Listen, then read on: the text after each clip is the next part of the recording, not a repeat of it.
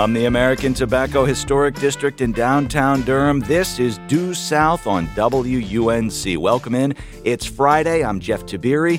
Journalists in Washington, Charlotte, and right here in our studio are set to review the North Carolina Week in News. Denarius, hit that music. Former federal prosecutor Brad Knott hasn't run for office before, and few people in political circles had heard of him. This is a knot, solid. This is a knot, strong. And this is Brad Knott, the solid, strong conservative for Congress. He's one of at least 11 Republicans running in the 13th Congressional District, where Democrat Wiley Nickel isn't seeking re-election. We're just missing all of those contributions. Our state is very diverse, not just in race, gender, ethnicity, and expertise. Attorney General Josh Stein joined state attorneys general from 6 other states to sue the NCAA over its transfer rule that requires players to sit out a year after a second transfer. Developers want to bring the convenience store that'll have 120 gas pumps, 60 parking spaces, and will employ 200 people. Some of the sounds from the week in North Carolina news and politics stories that we'll chat about here across the next hour. 2024 candidate filing closes in just a couple of hours. Democratic Attorney General Josh Stein among the AGs successfully suing to halt the NCAA's transfer rule for now. And Buc-ee's, am I saying that right? Our panelists will help me in a bit. The mega convenience store wants to build in Mebane. As it turns out, some of the fine folks of Mebane don't want a Buc-ee's. Go figure. All right, we're here with a panel of journalists to gather some knowledge, context, and work us through stories of the week. Will Doran, WRAL state government reporter, is here in studio. Reuben Jones, Spectrum News Washington reporter covering North Carolina, on the line from the district, and Michelle Crouch, independent healthcare journalist for the Charlotte Ledger and NC Health News. Morning, y'all. Thanks for having us. Morning. Good morning. Candidate filing is just about over. Across the state, thousands of candidates have filed to run for Congress, the General Assembly, and municipal posts. Biggest surprise from the 2-week filing period? Kick us off, please, Will. Ooh, biggest surprise. Yeah, didn't think that one was coming, did you? It's a surprise question. I think the biggest surprise has got to be Patrick McHenry stepping down. I mean, he was the interim Speaker of the House, North Carolina Republican who's been in Congress close to 20 years and decided that he's had enough of Congress and is not going to seek re-election after, attaining some of the highest, levels of power you can have in D.C. Decided, this is it for me. I'm done. And, he's still young for a politician. He's just in his late 40s. And not a state senator or a lowly city council member. I say that with a smile on my face. But this is, as you note, somebody who was just at the upper reaches of the federal government weeks ago, and he's saying, before the age of 50, nah, I'm good. Like I don't need to be in this mess any longer. It's really a remarkable departure, and not one we were expecting. Reuben, I don't think it was one you were expecting, because no one was expecting it. Tell us what the biggest surprise thus far throughout the candidate filing period has been for you, Reuben. It's also Patrick McHenry. Okay. There are some surprises in terms of just the shakeups in terms of the Republican candidates, who is jumping into what district. It's starting to become sort of a circus of who's who. I'll elaborate on McHenry and say that, yes, it is a surprise in the sense of a lawmaker rising to the pretty much as high as you can be. It's not something we typically think of, I want to leave. Politicians like to hold on to power. McHenry is a little different. He never wanted to be Speaker of the House. He never really likes being in the attention and the limelight. So that's a bit of a surprise. But then when you dive a little deeper, he's chair of the House Financial Services Committee, which is very powerful. He likes doing that type of work. He likes tackling cryptocurrency and all this stuff. But his time is up. He's come to a point where he can't be chair anymore. So for his perspective, he's been there a long time. He can't chair his committee anymore. It's time to move on, do something else. And I'll tell you, he's going to not have any problems getting a job in the private sector if that's the route he goes. You say if that's the route he goes. Any speculation, any scuttlebutt in Washington, any expectation from you, Reuben, about, is Patrick McHenry thinking about a Senate run in 2026? Does he want to land in an administration somewhere? Do you have a thought about what he's doing a year from now? I have not heard rumblings about that. I would be surprised. He does not seem like he wants to stay in politics. I think he'll be pretty comfortable in the private sector, but as Will points out, or Jeff, you pointed out, he is quite young. So he may be in the private sector 5-6 years and then come back into politics. Reuben Jones on the line from Washington, Will Doran here in studio, Michelle Crouch on the line from Charlotte as well. Candidate filing, we're going to stick with Congress filings, congressional filings, synthesize that for a moment. Just a little bit of a reminder here for our listeners. North Carolina has 14 U.S. House seats now. They gained that 14th out of the 2020 census and reapportionment a couple of years ago. And there are 5, by my count, but Will, Reuben, Michelle, somebody help me out if I'm mistaken here, 5 Congress members who are not running for re-election. The aforementioned McHenry, another Republican in the 8th District named Dan Bishop. So Dan, former state senator, former state House member, Congressman Bishop, is going to run for Attorney General. He's seeking the Republican nomination. Those are the 2 Republicans who will not seek another term in Congress. Then there are 3 Democrats. Kathy Manning in the 6th. I want to come back to the 6th because I think it's really interesting. Wiley Nickel in the 13th and Jeff Jackson in the 14th. Will, poo-poo platter for you. Take one of those 3, Nickel, Jackson, or Manning. Tell us why they're not running. Well, let's start here in the triangle. Okay. We got Wiley Nickel. He's a Democrat from Cary. You know, his district right now is kind of the southern half of Wake County, some of Raleigh, you know, parts of Cary, Apex, Holly Springs, Garner, all those suburbs. And then it kind of goes south into Johnston County, a little bit of Harnett County, down to Goldsboro. And he won a really competitive district in 2022. You know, a lot of people thought that was actually going to go Republican, but he pulled out this win in the end. And has, kind of tried to govern as a moderate since he does have this really competitive district. However, that district got redrawn, as did several others in October when the legislature came in and did the new redistricting process. It is now a really heavily Republican district. I think it's, plus 18 in favor of Trump or something like that. And so he said, like, there's no point in me trying to run for this, and he's stepping out of that. And there is a massive GOP primary to replace him. There's a dozen candidates at least, and as you said, filing's not over. We still have a few more hours for even more people to jump into that race. Bad analogy time here. Districts in North Carolina are like a coloring book that a 4-year-old has gotten his or her hands on. The lines continue to manifest and move, and that's part of the reason why Wiley Nickel is not running for another term. We've got to end partisan gerrymandering, and it doesn't matter who's doing it. If it's Democrats or Republicans, it's wrong, and it's destroying our democracy. And I've said it before, and I will say it again, voters should choose their politicians. Politicians should not be choosing their voters. That is Wiley Nickel this week. He's a former state lawmaker who ran successfully for Congress 2 years ago, will not run for another term because he's ostensibly been drawn out of his district and doesn't have a pathway to victory. Reuben, this is just part of the recipe in North Carolina politics right now, the gerrymandering. We'll talk more about gerrymandering in a moment, but tell us first, with Wiley Nickel, what's he doing next? Because he already has a plan. If 2024 didn't seem far away enough, 2026 is now coming into light because he is very interested in running for Senate. 2026, 3 years away. We are halfway through the term of Tom Tillis, who won another term back in 2020. I'm smiling. Like, this is a little bit silly to me. It's like, go away and go to the private sector like McHenry for a little while and come back. Or Reuben, please push back on me. Is that just what politics is now? You're 3 years out. Why? Hey, maybe someone's going to declare for 2032 the presidential race next week. Wouldn't be surprised. Look, I think it's a way to keep his name in the conversation. I spoke with Wiley Nickel. I spoke with Kathy Manning both this week. There's a big difference between these two and some of the other big retirements we're seeing in Congress currently. They don't want to leave. They very well want to still be there. Wiley Nickel's in his first year. Kathy Manning is in her second term.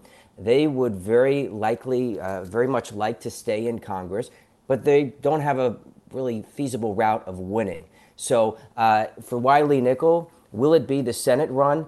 Potentially. He very well is interested in that. But let's be clear, he is by no means necessarily the Democratic favorite in the sense of we don't know who all is going to be running. There are some big names. I'm hesitant to even throw names out there because we're still so far out there. North Carolina Friday News Roundup here on Due South. A quick civics reminder, and then I want to talk briefly about this Bishop and Jackson race. The quick civics reminder is when you run for the state House or the state Senate to be in the General Assembly, you must live in your district. But if you run for Congress, you don't have to live in that district. Wiley Nickel doesn't live in what is currently the 13th district.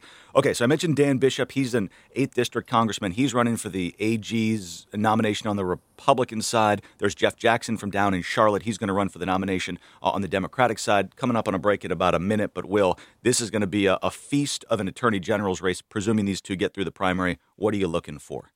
Yeah, I mean, it's just going to be, no holds barred campaigning for this race. Millions and millions of dollars spent, really probably nasty ads from both sides. They're already sniping at each other. These are two people, no love lost between them. They serve together in the state legislature and again in Congress, and they are just complete opposite ends of the spectrum politically and personality-wise. Bishop and Jackson are both very good orators, very opinionated, strong fundraisers, and that attorney general's race is going to be interesting. Also, could be very interesting for the next 2, 3, 4 years, depending upon whom the governor is, and if that attorney general is in contrast with the next governor of North Carolina. Will Doran from WRAL is here on our North Carolina Friday News Roundup. So too is Reuben Jones from Spectrum News and Michelle Crouch, who had a very interesting story in North Carolina health news this week. We will talk about that on the other side as we barrel towards some other topics this hour, including a mega convenience store, which may or may not be setting up shop in Mebane, North Carolina. This is the Friday News Roundup on Due South, right here on listener-supported WUNC. Welcome back. It's Due South on listener-supported WUNC. I'm Jeff here in studio with Will. Reuben is on the line from D.C., and Michelle is joining us from Charlotte. A neat note of North Carolina history for you on this Friday. 82 years ago tomorrow, Duke University invited Oregon State to come play a football game in Durham. This invitation was extended just days after Japan bombed Pearl Harbor, and the Rose Bowl, usually played in Pasadena, California, was canceled because of concerns that the event would serve as a target. So, the 1942 Rose Bowl was held at Wallace Wade Stadium in Durham, North Carolina. The Duke Blue Devils lost to the Oregon State Beavers 2016.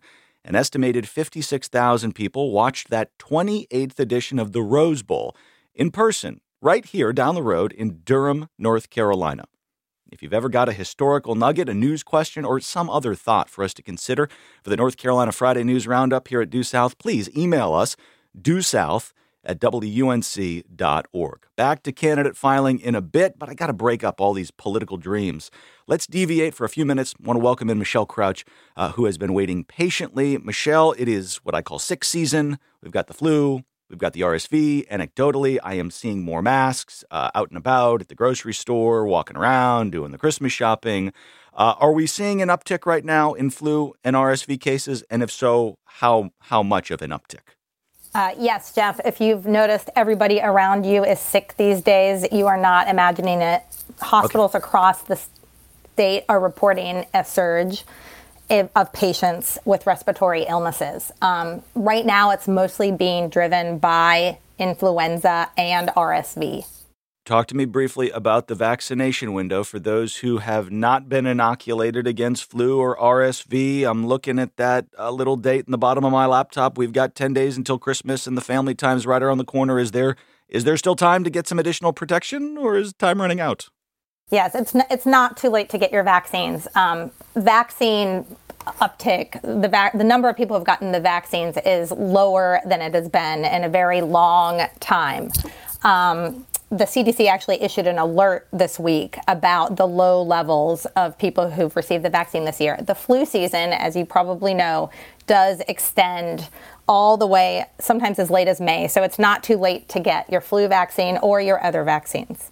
Hospitalizations, is there a note there on this or not? And Reuben, I'm coming. You look like you've got something to say, Reuben, on the flu front. So sit tight just for a second, Reuben. But Michelle, in terms of hospitalizations, is there data that's worth noting at this point?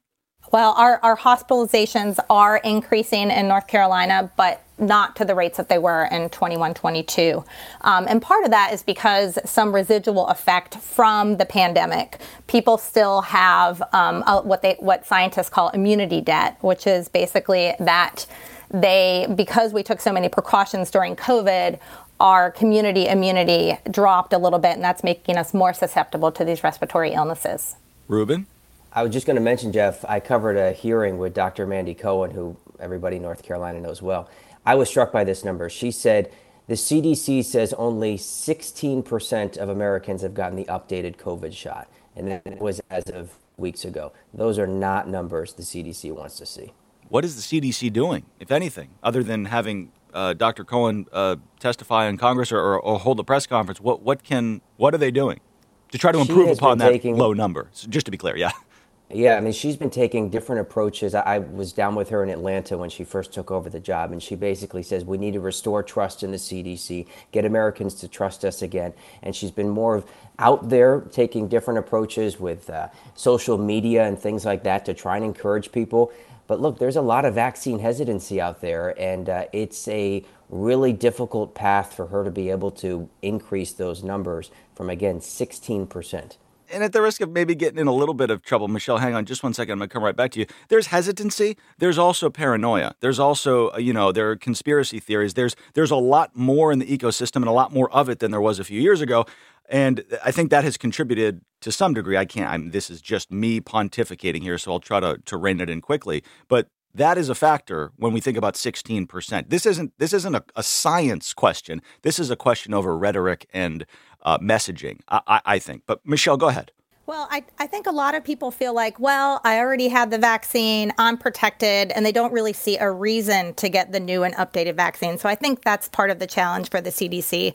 And I do think it's interesting how Mandy Cohen is really embarking on quite a robust campaign to try to change the perception about the vaccine.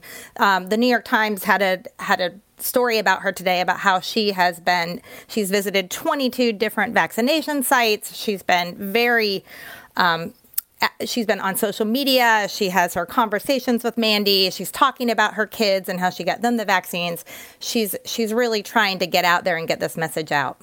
Michelle Crouch is with us on the line from her home in Charlotte. She is a freelance journalist, but two of the publications who she often frequents with her publications and her journalism are NC Health News as well as the Charlotte Ledger. Reuben Jones is with us. He is a reporter for Spectrum News, Washington reporter covering North Carolina. I'm going to butcher that about 3 different ways this hour. You know that there's nothing but love for you, Reuben. And Will Doran, state government reporter from WRAL, is also on our roundup today, North Carolina News Roundup. Michelle, you had a really interesting story this week, fascinating story on medical debt, published by North Carolina Health News. I want you to walk us through it, and let's begin where the story begins in Winston-Salem with a wonderful effort of altruism. Tell us what happened there. Yes, so there is a small church in Winston-Salem called Trinity Moravian Church. And about a year ago, it embarked on a campaign to erase medical debt for their members of their local community. And what they did is they worked with a national charity that's gotten a lot of attention called RIP Medical Debt. And this charity buys medical debt from hospitals. And then instead of going after it the way a debt collector would, they send letters to these people and forgive it. And hospitals sell medical debt for pennies on the dollar. And so RIP is able to buy the debt very cheap. Mm-hmm. And about $1 of debt that they buy can pay off about $100 of medical debt. Wow. And so this tiny little church raised $15,000, and they were able to forgive the medical debts of more than 2,000 people. So it's a really great new model of forgiving medical debt, which is a huge problem, as you know. So you mentioned 2,000 people had medical debt forgiven. Can you give us the aggregate? How much medical debt was RIP medical debt? I mean, I think in your story it was like several $1 million, but it was a large amount of money. So RIP medical debt goes around the country. This isn't unique to North Carolina or the South. This is a national organization. So in the wake of what happened in Winston-Salem, there's a physician in Charlotte who thinks, this could be good around these parts in Mecklenburg County. Pick up the story for us there, please. Yes, so I learned about RIP medical debt because I was contacted by a retired atrium physician who said, hey, this is a great organization. I'd like to launch a campaign to forgive medical debt for residents of Charlotte, my local community. Statistics show that about 1 out of every 5 Charlotte residents has medical debt in collections. It's a big problem here. And so he reached out to his former employer, to Atrium. He also reached out to Novant, the other big healthcare provider here in Charlotte, and said, hey, would you be willing to have a conversation with RIP medical debt and sell some of your debt to them? It would be a win-win for everybody. And they said, sorry, we already have very robust charity policies. We already have financial assistance, and we're not willing to have that conversation. I noticed you just said we're not willing to have that conversation. And I also, Michelle, if I'm paying attention, sorry to be overly snarky, noticed that you just said 1 in 5 people in Mecklenburg County have medical debt. So it would seem to me, as an outsider, as though there might be a need for some greater charitable efforts here. Why are the healthcare systems not willing to have this conversation?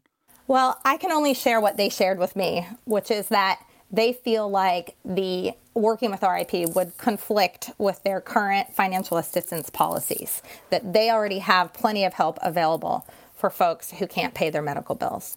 Objectively speaking, it doesn't seem like there's enough help, but are there other variables to this that are worth considering? Well, one point that Atrium brought up that I thought was interesting is that they expressed a concern that perhaps that working with this program could discourage people from signing up for Medicaid or for another insurance plan. And maybe their thinking is, well, if I know that my debt will be forgiven down the line, I don't need to go through all these steps to get insurance. Interesting. Michelle Crouch is with us on the line from her home in Charlotte. She had a story this week in North Carolina Health News about medical debt and the effort by one nonprofit and also a former physician in Charlotte to cultivate forgiveness around some medical debt. There's a line in your story that I want to read and point out, and it might just be a standalone line, but it struck me as really remarkable. And this sentence was just a standalone graph, and it says, nationally, 2/3 of bankruptcies cite medical debt as a cause. I had no idea that it was that high. I don't know if that even needs any unpacking, but do you want to unpack that or kind of go next level at all? You know, what's one of the things that's especially interesting, and one of the reasons why medical debt is on the rise, is because it used to be that most of the people struggling with medical debt were people who didn't have insurance. But the latest statistics show that the majority of people who have medical debt in collections do have insurance. And this is because the shift to high deductible plans means that people are having to take on more of the cost of their medical care. And even if you have insurance, that can push you over the edge. That can push you into bankruptcy. It can still be an amount of money that you're not able to pay. Interesting. I want to try to bridge this back toward politics. As I think about medical debt, I think about drug costs. I think about the issue of abortion. You're a healthcare reporter, Michelle, and as we talk about some of these candidates for 2024, I'm interested, as you listen to the conversation and as you think about 2024, what are some of the biggest medical healthcare issues that you expect to be talked about on the campaign trail and also potentially influence campaigns here in the months ahead? Well, here in North Carolina, I think the rollout of Medicaid is probably one of the biggest stories. I mean, we have 600,000 additional people that are eligible under Medicaid expansion, and there's a lot of moving pieces with that. So that'll be something that we'll be covering in 2024. In terms of the political landscape and campaigns, I mean, I think two of the biggest issues, of course, again, are abortion. I don't know if the legislature is going to take any additional action on that, but just to kind of see what happens in the judicial system will be interesting. And then the other big issue here, I would say, is the mental health issues that we're facing. I mean, that we as a state have a serious lack of mental health resources. And even though we invested millions of dollars this year into mental health, the question is really, how much of a difference can that make? News broke overnight, or at least I read the news this morning. I don't know when it broke, but I do want to drop in another healthcare-related news bit here, and that's Attorney General Josh Stein has filed another relatively high-profile lawsuit, this one against HCA Healthcare.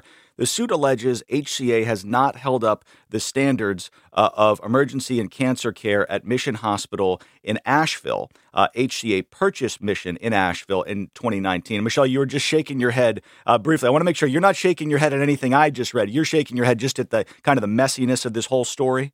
So this has been kind of an ongoing issue in the Asheville area. The physicians and the nurses have really been speaking out about some of the changes that have happened since the healthcare system was purchased by HCA. And that's what this lawsuit is coming in response to. Will, Ruben, as we think about healthcare and North Carolina elections, politics in 2024, what bubbles to the surface for either of y'all? Will?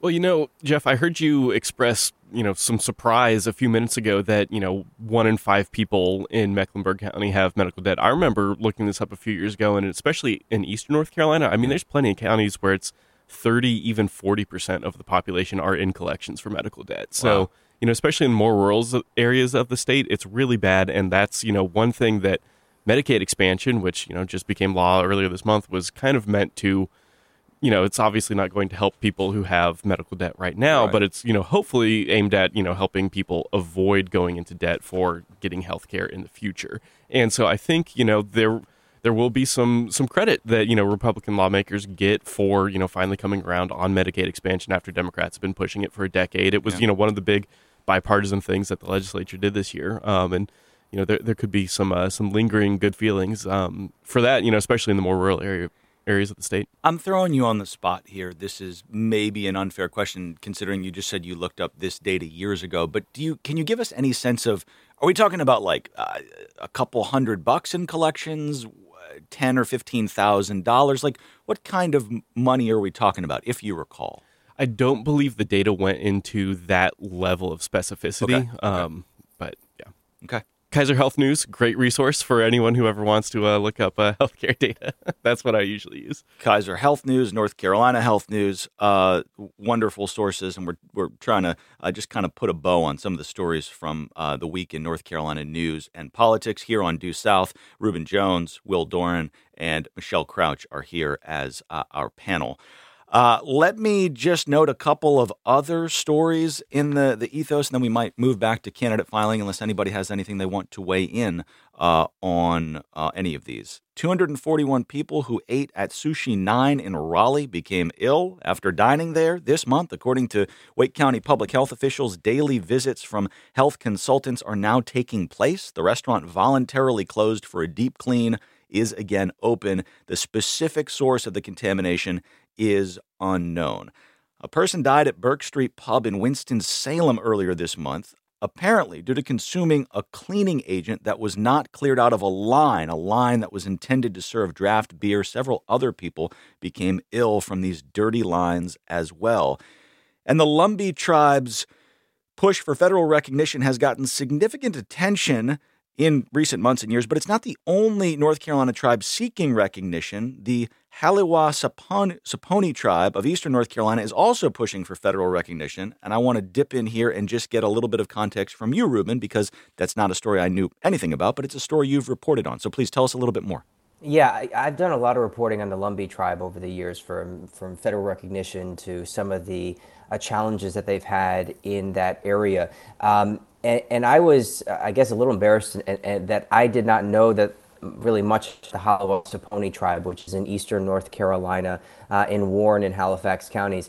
They've been pushing for federal recognition for decades. And basically what I found really interesting was that they've gone through the Bureau of Indian Affairs. They did that decades ago. The Bureau basically asked for documentation to prove that they should get this federal recognition. The problem they've had is that a lot of the documents that they need have been lost, stolen, burned in fires from the Civil War, issues that, of course, occurred for many tribes on the East Coast. And so they're going through this route through Congress. G.K. Butterfield, the former congressman, and now Don Davis introducing bills to try and give them federal recognition in Congress. The problem is, and we saw it in the Lumbee tribe, it's just really hard to do that, and it's not advanced, at least to a vote on the Haliwa-Saponi tribe in Congress yet. Next steps here? Like, are we anywhere near a vote? What is the natural progression from this point? I would say the Lumbee tribe is much further along in terms of potentially getting it. The Halawassaponi, it's stuck in committee right now, and it's not clear it would get a vote in the House. All right. It's a much smaller tribe, too, than the Lumbees, so, You mentioned Halifax, and I think you said Warren counties, which is just for geographical context, northeast of Raleigh, kind of up along I-95. How many members are part of this tribe, if you know? A little over 4,000. A little over 4,000. Okay. North Carolina Friday News Roundup here on Due South. We're going to step aside in just a moment. Before we do, Will, I'm going to put you under the gun again because that's just it's a fun thing to do for me. You mentioned lieutenant governor's race. Tell us how many candidates are in the lieutenant governor's race and why you think there are so many. Oh, gosh, there's at least a dozen. Yeah. I haven't done the final count, and who knows, there could be even more signing up today. But I mean, it's a really interesting position here in North Carolina because it has almost no real duties, no real power, but gets paid a pretty decent amount of money, and you get this huge platform that you can use to really just travel the state and essentially campaign for governor. And so it's a really, attractive position for ambitious politicians. Obviously, Lieutenant Governor Mark Robinson is running for governor right now. Before him, Lieutenant Governor Dan Forrest ran for governor. Bev Perdue was the lieutenant governor before she became governor. So it is kind of seen as this stepping stone to being governor, without, some of the actual, things that you have to do that might come with other jobs in state government. And it's, with it being open, we're going to have really competitive primaries between both Democrats and Republicans. It's an office that Republicans have had pretty good success in recent years, and I kind of wonder if that's because voters were choosing Roy Cooper to be governor. Yeah. And so they said, okay, well, this will kind of balance it out. I'm going to vote for this Democrat for governor, but I'll choose the Republican for lieutenant governor. Lieutenant governor's race is crowded. We're going to mention maybe a name or two on the other side. North Carolina Friday News Roundup rolls on in a moment here on Due South from WUNC. This is the North Carolina News Roundup on Due South. I'm Jeff Tiberii. Michelle Crouch, healthcare journalist for the Charlotte Ledger and North Carolina News, is here as part of our panel, joining us from Charlotte, as well as Reuben Jones, Spectrum News Washington reporter covering North Carolina, and Will Doran, WRAL's state government reporter. Will is here with me in studio. We'll get back to some more pressing matters in a moment. Maybe more pressing now, I don't know. A question for all of you. Have you noticed how expensive Christmas trees are this year? Yes. Any takers on this? I actually was shopping around a lot because the last couple of years it's been getting more and more expensive. And you love to go and support the local Boy Scouts, local church, whoever has the Christmas tree stand set up on the side of the road. But they've just been really getting pricey. And this year I had to do something I thought I'd never do, and I just went to Home Depot and got one, because they were cheaper there. I'm sorry, local Boy Scouts. It's a good thing there's 6 feet of table between us, Will. I mean, I asked if they were expensive, not if you changed course in your philosophy about Christmas. Reuben, please. I'm staring at my artificial tree right now.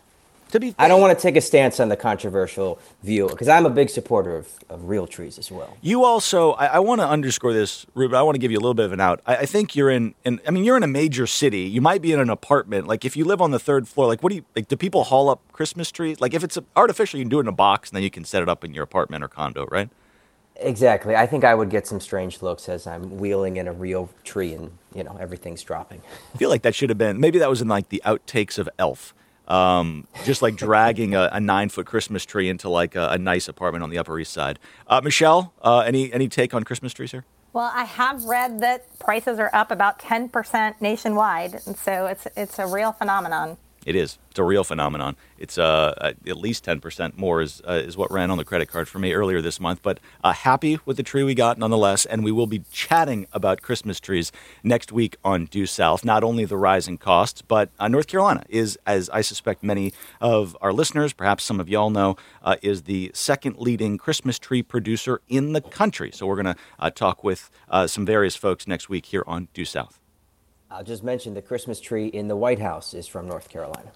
And we spoke with one of the farmers who grew that tree. So a neat story. I believe that's next Thursday on Due South. All right, let's get back to candidate filing with Reuben and Will and Michelle. It's an open invitation if you dare jump in on any of this candidate filing nonsense. But I want to pick up with that lieutenant governor nomination.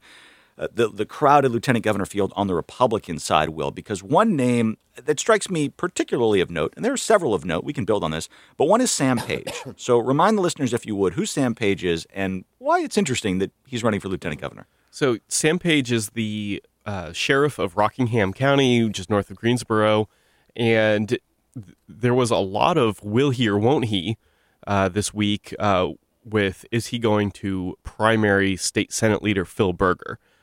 People who followed the whole casino issue at the legislature earlier this year, are we going to legalize gambling in casinos? We'll remember, obviously Berger was pushing that, and there was going to potentially be a casino built in Rockingham County. And that led to some pretty serious pushback in the local community, led by one, Sam Page. So Sam Page could have challenged Senate leader, most powerful man in North Carolina politics, Phil Berger, in a Republican primary for the Senate district that Berger has represented for 2 decades. But he chose not to. He chose to run for state office. I don't suspect you've spoken with Page here in the last week, but do you have a sense as to why he's like Sam Page is not a statewide official. He's a local sheriff, but he's now running for statewide office. How come? Well, I think in a crowded primary like this, it's really easy to rise to the top. If you're competing against 7 or 8 other people, you don't need 50% of the vote to win. You can win that primary with, or at least get to a runoff with a pretty small percentage of the vote. So, might as well throw your hat in the ring, see what happens. There had been some rumors that, outside groups were offering up, pretty large sums of money to anyone who wanted to challenge Berger, trying to kind of push this more, a social conservative challenger against him. But in the end, Phil Berger is a very powerful person, very influential. And, what's the quote from The Wire? If you come at the king, you best not miss. If you come at the king, you best not miss. Thank you for bringing The Wire into my Friday morning. I'm doing better already. So there's a 40% threshold to avoid a runoff. And the conventional wisdom is like, you throw 12 candidates in there, there's obviously going to be a runoff. But I'd like to point out, or is it 30% now? It's 30%. Thank you. It's 30% now. But just a few years ago, there was an unknown candidate from Greensboro who was seeking the Republican nomination for lieutenant governor.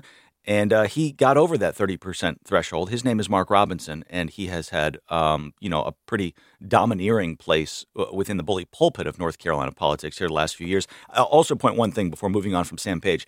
If Sam Page were to get the nomination and eventually become lieutenant governor, he would preside over the state Senate, of which Berger's the leader in. So that would be a really interesting dynamic way down the road if it happens. All right. I'm going to bounce around a little bit here. I want to touch on one other congressional race because I do think it's interesting and it's quite messy.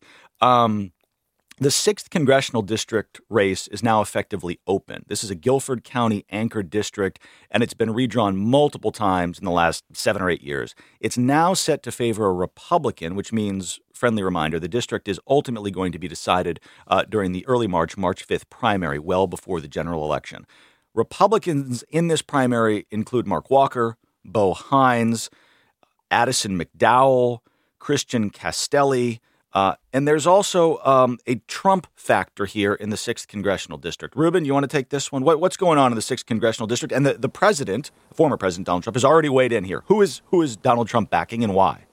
This one is wild. Yeah, former President Donald Trump endorsed Addison McDowell this week, who I don't think is a household name. I think that's fair to say. Fair. He is a lobbyist. He worked for now Senator Budd. He worked for Congressman Richard Hudson. But look, the people who have a little bit more name recognition, definitely Mark Walker, the former Congressman Bo Hines, who was the Republican nominee against Wiley Nickel and lost that race. He had been actively hoping for an endorsement from Trump and did not get it. And Christian Castelli, who was the Republican nominee in that district in 2022. You've also got Jay Wagner, who's the outgoing High Point mayor, and Marianne, another candidate as well. So this one is a lot of dynamics at play, and the big question, I think, is what is Trump's influence? It is very prevalent in the Republican primaries, and a lot of these candidates really seek his endorsement. Look, just go back to 2022. Right. A lot of people did not think Ted Budd was going to be the Republican nominee until Trump came in and endorsed him. Mark Walker was hoping for that endorsement. Right. And so Trump has a really big influence on these primaries, and the good thing for these Republicans is if they can get through the primary, well, it's pretty good chance they're going to win the general election. Right. I hate to say it's a done deal, but it's almost a done deal. And as for that Bud backing from the former president, that didn't come late. That didn't come expectedly. That came as a surprise endorsement, if I remember correctly, on a stage, maybe in eastern North Carolina, and it propelled Bud he was a congressman at that point, but it shot him right up the polls and really launched his likelihood of becoming a U.S. senator, which he now is. Will Dorn, remind us when there's an open congressional seat and there are all these candidates and you've got a TV market like Greensboro, what can we expect lots of? Oh, money. And, please. It's going to be really interesting, because, in a Republican primary, candidates obviously want to, kind of associate themselves with Trump, who's still incredibly popular within the GOP. Mark Walker will obviously be able to point to his experience, multiple terms in Congress. He was the head of the Republican Study Commission, which is one of the biggest GOP caucuses in D.C. I mean, this is someone who, wasn't just, necessarily a backbencher. He had some actual leadership roles up in D.C., but, is going to, be fighting to define himself as the true conservative. Yeah. And then, against, a crowd who doesn't really have that same experience. But, Bo Hines was endorsed by Trump in 2022 and obviously, kind of left Trump with some egg on his face when he lost that race. Right. Has since, now moved to run for this other district. And then, Addison McDowell kind of comes out of nowhere, right. Not really a name. You said not a household name, not really even a name that not a lot even of a name insiders that political know. Reporters know well, at least down here. I think, Ruben, you know that name because Addison has had a role in D.C. politics, maybe a little bit. I didn't know the name. Okay. I didn't know the name, to be honest. And I appreciate the honesty. I'm going to tick through a couple of other filing things because there are some unrelated filing stories I want to get to, but just give me a little finger, give me some eyes if you want to jump in on any of these. U.S. Senator Tom Tillis endorsed Bill Graham, a Republican candidate for governor this week. Tillis is not backing Mark Robinson, at least at this point. We'll see if Robinson emerges from the primary, whether or not Tillis does any sort of shift. At the General Assembly level, Tricia Cotham, who, of course, gained lots of attention here in 2023 for her party switch, has two Democratic challengers, at least, and that could change by noontime today. That's a race that's going to get a lot of attention as well as money. Jason Saine, a powerful Republican in the State House from Lincoln County, ultimately decided this week that he will not seek a congressional seat, that being Patrick McHenry's seat. Saine is a very well-known operator and one of the higher-ranking House Republicans, but he is not running for that. I would note there's time for Jason Saine to run for Congress later on if he would like to. He's a relatively young politician. Will. Yeah, but that did surprise me a little because Saine and McHenry are close friends. I mean, McHenry was a groomsman in Saine's wedding. They've been buddies since college. I kind of suspected that, if McHenry, was planning on stepping down and kind of anointing a successor, it might be someone like Jason Saine, who lives in that district, who, has risen to a pretty powerful position at the General Assembly. But, he decided he wants to stay on at the State House, where he does have a lot of power. I think that's probably part of it, okay, you're going to go and be, the 435th member of Congress versus your head budget writer, in one of the biggest states in the country. And to be fair, to build on that point, we don't know which party will hold control of the U.S. House come 2025. We know with almost certainty Republicans will hold the North Carolina House, and they very, very well likely will have a supermajority as well. Ruben? Yeah, and you had Pat Harrigan, who was the Republican nominee against Jeff Jackson and lost that race, basically come out with a video right away when McHenry announced that he was not going to run for re-election. So they knew something was building here. I talked to Doug High yesterday, who's a well-known Republican operative, I guess you could say. Strategist mind. Doug High is fun to talk to, yeah. He's great, and he's up here in D.C., and he said people had approached him about running for that district because that's his home district, and he said no thanks. But I think this is going to be an interesting race to watch. I was also surprised about that decision not to run as well. Quick follow-up. Sorry to go in the weeds. Doug High was approached about running for Congress. He said that some people reached out to him, and he even sent out a tweet and said, Thanks, but no thanks. Interesting. I don't know if this is going to get me in trouble or not. Doug Heye is he's too human to be in Congress. He has too much personality. He's too honest and I mean that in the utmost lovingly respectful way. Two more stories I want to try to get through in our final few minutes here on the North Carolina Friday News Roundup here on Due South with Reuben Jones, Will Doran, and Michelle Crouch. First one is NC2A, big business of college sports. Let's address this for a moment. Earlier this week, a federal judge in West Virginia sided with a group of attorneys general who sued over the NCAA transfer rule. This is a temporary win for athletes who have additional flexibility to transfer within schools until December 27th. Why is Attorney General Josh Stein, reminder, a Democrat, among those who sued the NCAA over this, Will? Well, it really goes back to the Tez Walker situation at UNC, a wide receiver, really a star wide receiver who had transferred in, should have, under the old rules, been able to play, but then they kind of changed the rules after he transferred, decided that the new rules were going to apply to him anyways, and so Stein stepped in. He's a UNC guy, and obviously the governor, Roy Cooper, is a big UNC fan as well. They stepped in to kind of advocate on his behalf, and then that sort of snowballed into this bigger thing. I actually listened to part of this court hearing earlier this week. They had several athletes come and testify in front of the judge, and kind of talk about struggles during COVID, and how that kind of derailed their athletic careers, hoping to transfer to new schools and get a fresh start. And it, convinced the judge. I guess just one more story here, and that's Buc-ee's. I am from the Northeast. I don't know what Buc-ee's is. This came up in a production meeting this week, and someone was like, oh, yeah, Buc-ee's. And I was like, I have no idea what we are talking about. So we're going to spend just a minute or two here, final moment of the show, about this mega convenience store that wants to come to Mebane in Alamance County. Developers want to bring the convenience store that'll have 120 gas pumps, 60 parking spaces, and will employ 200 people. Michelle Crouch, 120 gas pumps? What is this necessary? Just talk. I'm ignorant. Is Buc-ee's, this is like a thing? What is Buc-ee's? I visited my friend in Texas last year, and one of the stops where she had to take me was to Buc-ee's.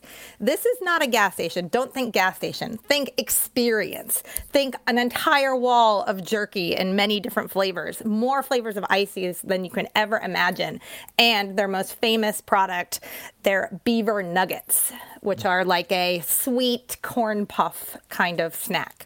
I'm making a face. I'm not convinced. Is this like Wall Drug in South Dakota? Will, Reuben, drop some more knowledge on me. I don't know anything about Buc-ee's. The beaver nuggets are pretty good. They also serve a bunch of brisket. Okay. It's a Texas place, of course. They got some brisket. Sure. There's one in South Carolina. You just hit 95, drive south a little while. I think it's pretty close to the border, if I'm not mistaken. I've been there before. It's insane. I mean, there are thousands and thousands of people there. No. Thousands of people? It certainly felt like it. At least 1,000. And people have probably seen, photos of some of their like hiring boards that go viral online every once in a while. I think the car wash manager position pays like $125,000 a year to run their car wash. It's big money coming into this gas station. Reuben, we don't have much time left, but the look of perplex on your face looks like the look of perplexion on my face. What do you have for us on Buc-ee's? Look, Buc-ee's is super popular among everyone down south. All I'm going to say is all I care about in a gas station is a clean bathroom. That's all I want, and be able to buy a Diet Coke or whatever. But here's the poll question for you, Jeff. Is it Buc-ee's? Is it Sheetz? Is it Wawa or QT? I think those are the four most popular gas stations. I could be wrong on that, but there's some very staunch views on those. This feels like a trap. This feels like splitting between vinegar or tomato-based barbecue. We're going to, I think, unfortunately, have to pull you all offline and save the results for another time and certify those results because I need to say goodbye. Michelle Crouch, who writes for North Carolina Health News, among other publications, Will Doran, state government reporter at WRAL, and Reuben Jones, Spectrum News, Washington reporter covering North Carolina. Thanks, y'all, for joining us today on The Roundup. Thanks so much. Thank you for having me. Thank you. My name is Jeff Tiberii. For Leonida Inge, Denarius Thomas, Aaron Kiever, Stacia Brown, Rachel McCarthy, and Cole Del Charco. Another week of Due South in the books. Thanks for tuning in. We'll talk to you again on Monday at 10 a.m.